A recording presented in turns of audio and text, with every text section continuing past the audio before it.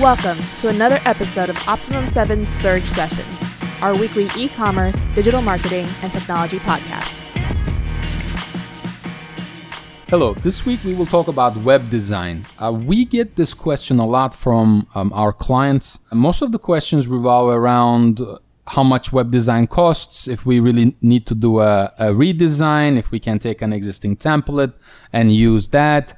What type of design do I need to do for different types of platforms? If we are running a B2B lead generation site, it's going to be different from an e-commerce site. And if you're running e-commerce sites, an e-commerce site that offers $50, $60, $70 products will be different from a luxury e-commerce site that might be selling $10,000, $20,000 worth of products. If you want to take the conversation offline and close the sale offline, it really depends on your operation, and it really depends on what you are trying to push from a design standpoint. Also, do you need a rebranding? Do you need to start from scratch, or do you need to optimize your brand because you recently raised money or you recently changed the name of your company? It really depends on these details. So, Joe, what are the steps in terms of a design? How do we make a decision on if we need a redesign or not, or if we can use an existing template for a design on these different platforms? Obviously, you can get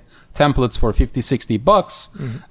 For WordPress, you can get templates for a few $100s to thousands of dollars on Shopify, BigCommerce, Volusion. Yeah. How do we determine what needs to be done from a design standpoint? I think that taking a step back, we need to see does this company have any brand guidelines, right? Do they have brand guidelines in place that will then help us determine, okay, can we have this brand guideline implemented onto the site so that their brand consistency flows not only through the site, but also across other channels as well. Yeah. And what a lot of businesses fail to do is they forget they need brand guidelines. But most businesses do not have their brand Absolutely. guidelines. And by brand guidelines, we mean the different types of fonts, the logo, the colors that needs to be used. The brand guideline document is a document that highlights all of these details. And most companies do not. So is the first step actually going after and creating a brand guidelines Absolutely. document? In my opinion, first step, you need brand guidelines. I don't care if you're a small business or a Fortune 100, you need brand guidelines.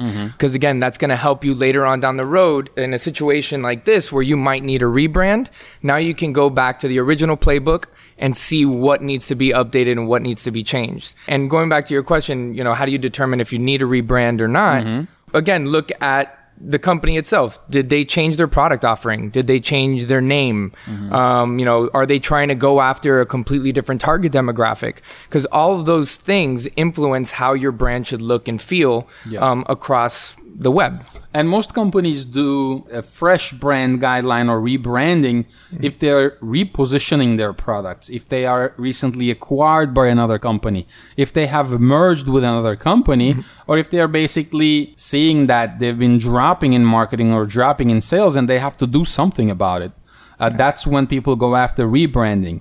Now, the difference between rebranding and a redesign is rebranding everything, your logo, your fonts, your representation of your company from a design standpoint. A redesign could be just the website redesign that you have. So the first thing that you need to do is determine where you are today and what you are today. And as Joe suggested, that starts with a branding guidelines document. Let's say I have that. I have my branding guidelines, my logo, my colors, my font, the different representations and the different real estate I have in terms of, business cards or stationery or website, my Facebook, my Twitter. How does somebody determine if they need a website redesign or not? In my opinion, and again, this is just, my opinion, I'm sure everybody has their own, but the way that I would look at it is in a almost from a conversion sense. Yeah. Is my website converting? If it's not, then I need to move things around. My user metrics might be poor. They might be getting to a page and the content on there just isn't placed where it needs to be. So that's one thing that I would say, okay, you're going to need to redesign the way that this page is structured. And again, you want that consistent structure throughout your entire site. So then that would constitute a redesign. Yeah. And what we do is when people come to us, or when a prospect or a client comes to us and says, do I need redesign? The first thing we do is we'll do an audit for them. And the audit is not really a design audit. It's a conversion audit. It's a performance audit. We look at Google Analytics. We look at their current sites. We look at best practices, and we say, well, your mobile version is not responsive. Your calls to action do not show on a mobile website. Or we say, if it's an e-commerce site, you don't have trust building elements in your cart or in your checkout. So this is definitely affecting your conversions. And if you did A, B, C, D, your conversions could improve by 15-20%. So this is what we do. But when you talk about a redesign, are you trying to improve slightly certain elements, or do you actually want a completely different look and feel for your design? Now, if we talk about redesign, we talk about mock-ups and wireframes. Can you talk about that process a little bit? Yeah, absolutely. So throughout that redesign process, you always want to start with wireframing. And essentially what that is how everything is going to be structured, where everything on the page is going to be. Once that step is approved, then you can go into the mock-up phase, right? The mock-up phase is where you'll actually see some, visuals. You'll see some images that are placeholders, and then you'll see your color scheme implemented onto the site as well. And then it really all depends on the back and forth, because again, design is subjective. Yeah. What looks good to you might not look good to me. But overall, the reason why we look at it from a conversion standpoint is because we want to see and get the numbers of what looks best to the masses, not just, an individual's opinion. But so once you get those design mock-ups approved, and again, there's going to be back and forth, then you can go into the actual development stages of implementing that design. And then it's just about testing out how the user experience is using that new design and layout. Yep, got it. So to recap, the process is we first ask the prospect what they like, what they're thinking about. We get the brand guidelines. We look at some of the brands and the websites they like. Then after that, we evaluate. We send a questionnaire. They respond to the questionnaire. We give them wireframes of what we think the structure of the site should look like. They approve the wireframes. Then we go into the Photoshop mockups. We give them, for an e-commerce site, for example, we usually have homepage, inner page, like a category page, product page, and checkout mockups. These mockups are on Photoshop, and we review these. There are usually review sessions. We do anywhere from 2 to 3 review sessions, which means it goes back and forth 2 or 3 times. And then once they approve the mockups, we'll implement into the HTML, CSS.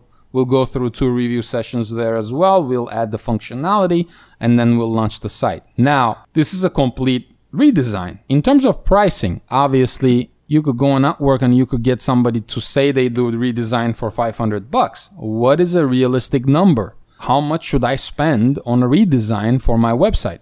Yeah.